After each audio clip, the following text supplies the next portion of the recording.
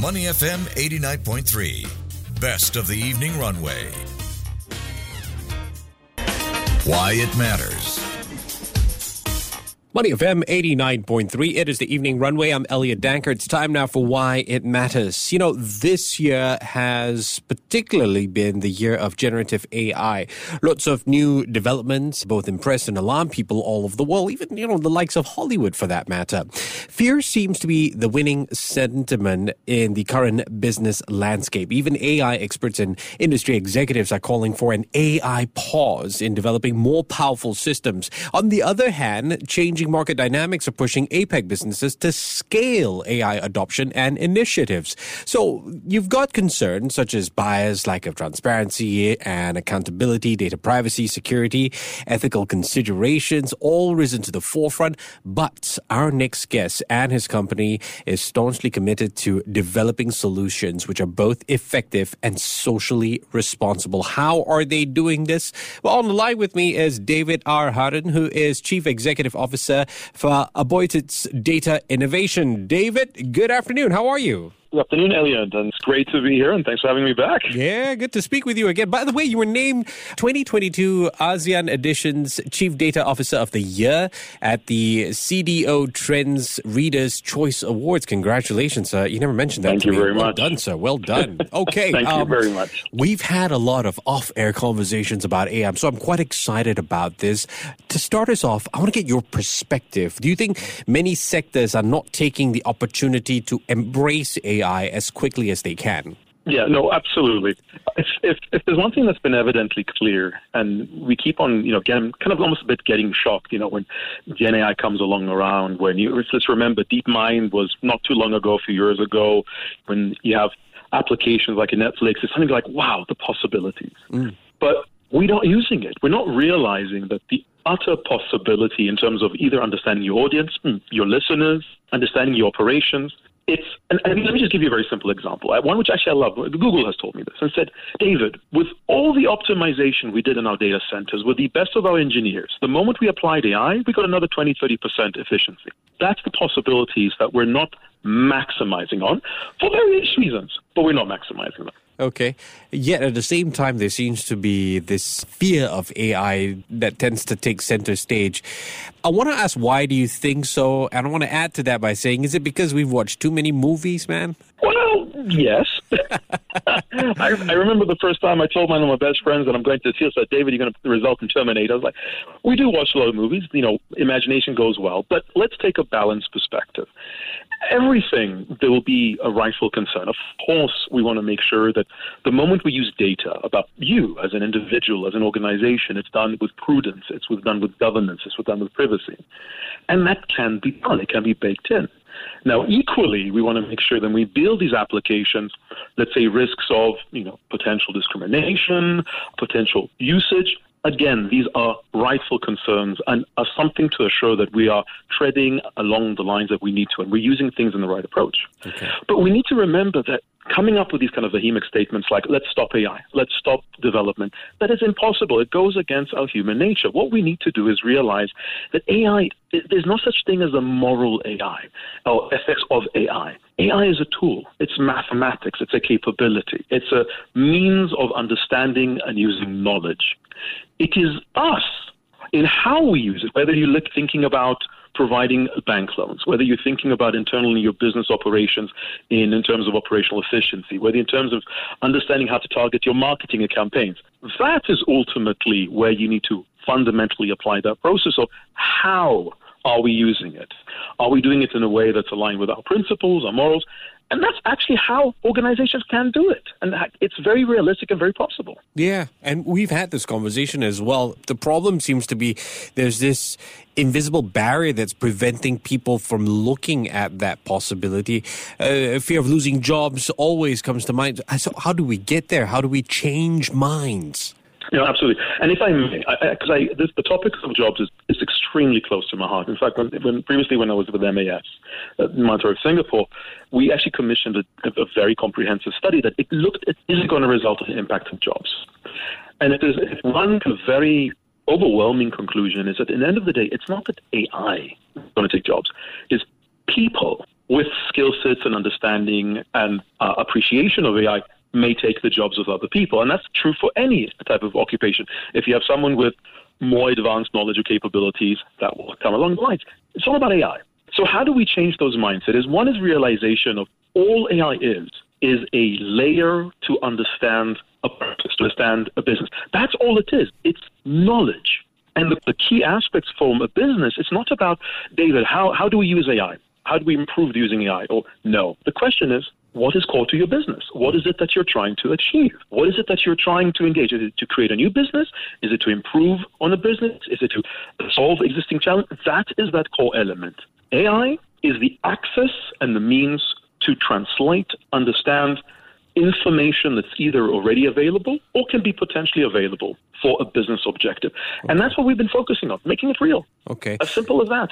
So, David, I've been having a few interviews with lawyers, and we've been talking about the role of AI in the future of law. And one of the conclusions we keep circling back to is that, well, the human can serve a purpose in establishing policies, ethics, standards. Is this how we achieve harmony between man and artificial intelligence? Absolutely. And to me, and I know this is just throwing another terminology out there, AI doesn't stand for artificial intelligence. It stands for augmented intelligence.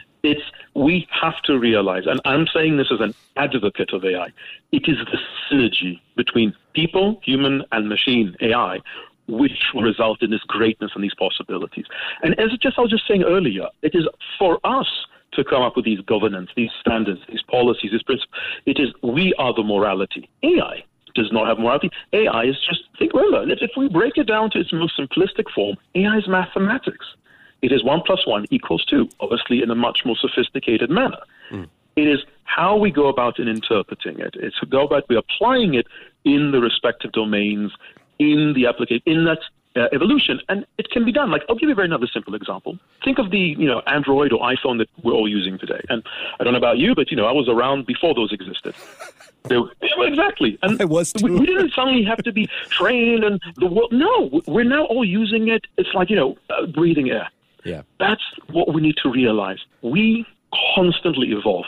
And this now, to me, and what is completely exciting about it is, imagine now that the ability to access exactly who's been listening in, where they've been listening, how they've been listening, to make it more aligned, more relevant, more topical, etc. and so forth. That is exceedingly powerful. Yeah. I mean, it helps, right? Because it helps you access the patterns and it highlights the areas worth looking at as far as the patterns or out of pattern goes. I look at your company name, right? About it says data innovation. I like the way you put that, data innovation. How do you guys help set up or help guide us in terms of forming these responsible AI frameworks? So I'm actually happy you asked that question. So first and foremost, it can never be disconnected. It can't be a case that you do data and you do AI and then you have responsibility. The two have to be baked in at the core. So, for example, when you're going about using data, we always, and I don't know if you've seen this, there's actually been a global debate about the type of data that can use, whether it's sensitive, things from religion, ethics, gender, etc. and whatnot. So at the core of it, it's about, do you know why you're using it? Is it justifiable? What are the principles with respect to what is it that we're trying to answer and address? Is it relevant? And that's kind of finding that balance. Secondly, it's really baking it back into that business process. So when, let's say, we're building a solution from a financial lending point of view, and for example, you happen to be someone who doesn't have a bank account, or you started a small business and you do not have 2, 3, 4 years of business operation, but you want to get that loan. The question is, well, do you allow me to use an alternative form of data, your electricity consumption, for example, or the way you're using your phone, or your driving pattern, whatever. But you see, it's done overtly with consent. And you say, well, David, yes, go ahead, because that gives you a better means of understanding me and providing me a loan. But I retain the power to saying, well, you know what, I don't want this anymore. So it is having that transparency and that dialogue. And then finally, of course, as with this whole broader discussion of ESG, sustainability, the alignment to the organization's, mantra and mandate. Again, AI cannot be, or data cannot be disconnected from that. It has to fall from that. So that's how we're helping. That's how we're kind of allowing and supporting organizations to realize that actually, once you break it down, we're doing this already. Yeah. We just don't realize we're doing it. I like the way you put it, David. I suppose, this leads me to asking which industries or which sectors are leading the way when it comes to embracing AI? And on the back of that, what do you tell companies when you're trying to persuade them to embrace AI, apart from breaking it down for them? Well, perhaps if I start with the second question, I like I like to keep it very simple. Really, perhaps oversimplify. And my question is point of view is, do you want to make more money? Do you want to serve your customers better? Do you want to reduce your costs? And do you want to manage risks? If there's a yes to any of those four, it is AI. If the answer is no, we're not interested, or we're good, then you know what? All's good. You don't need to go down that path. But that's what it is in the end of the day. Mm-hmm. Revenue, services, operations efficiency, and risk management. Right. That's, to me, the core element. Right. And then to your first point, in terms of the industries, of course, financial services. I mean, that's pretty much at the top of the in general sense, because, the focus from a financial services, from a kind of a money in and out perspective. But then it's quite broad. Okay. And it kind of extends, for example, in terms of the whole digital industries of the way we consume media. From movies all the way, even now, actually, the way we even order our food, every single one of them, we have to use data because it's about personalization. It's how is Netflix able to award an entire season, not just the pilot, because they already know that they have the audience associated. Yeah. But it's expanding. You're finding now utilities are starting to use it, because how do you maximize the shelf life of a product, of equipment? How do you assure that you're maintaining, let's say, delivery from logistics all the way to power? It's expanding. But again, to be very upfront, the top of the line is still financial services, and the rest is kind of more sporadic. But what we're hoping is creating this realization as to whether you come from the more kind of prolific side of the house or the more traditional, such as construction, cement, engineering, even them are using AI. I'll give you a very simple example. Safety monitoring. Yeah. You have to have the ability to automatically detect when there's a potential hazard to alert in advance, rather than basically relying on perhaps people, reviewing, where it's a bit more labor-intensive. David, I'm kind of running out of time, so this is a bit of a yes-no type of question, an imaginative opinion question. Have you ever had a conversation and discuss, is it possible to achieve peace in the world through data? I'm going to go with a no. Okay, and we'll leave it at that, David. I've been speaking with David R. Harden, who is Chief Executive Officer for Aboitiz Data Innovation. Thank you so for your time. Take care. Thank you very much. To listen to more great interviews, download our podcasts at audio.sg or download the audio app. That's AWEDIO, audio at the App Store and Google Play.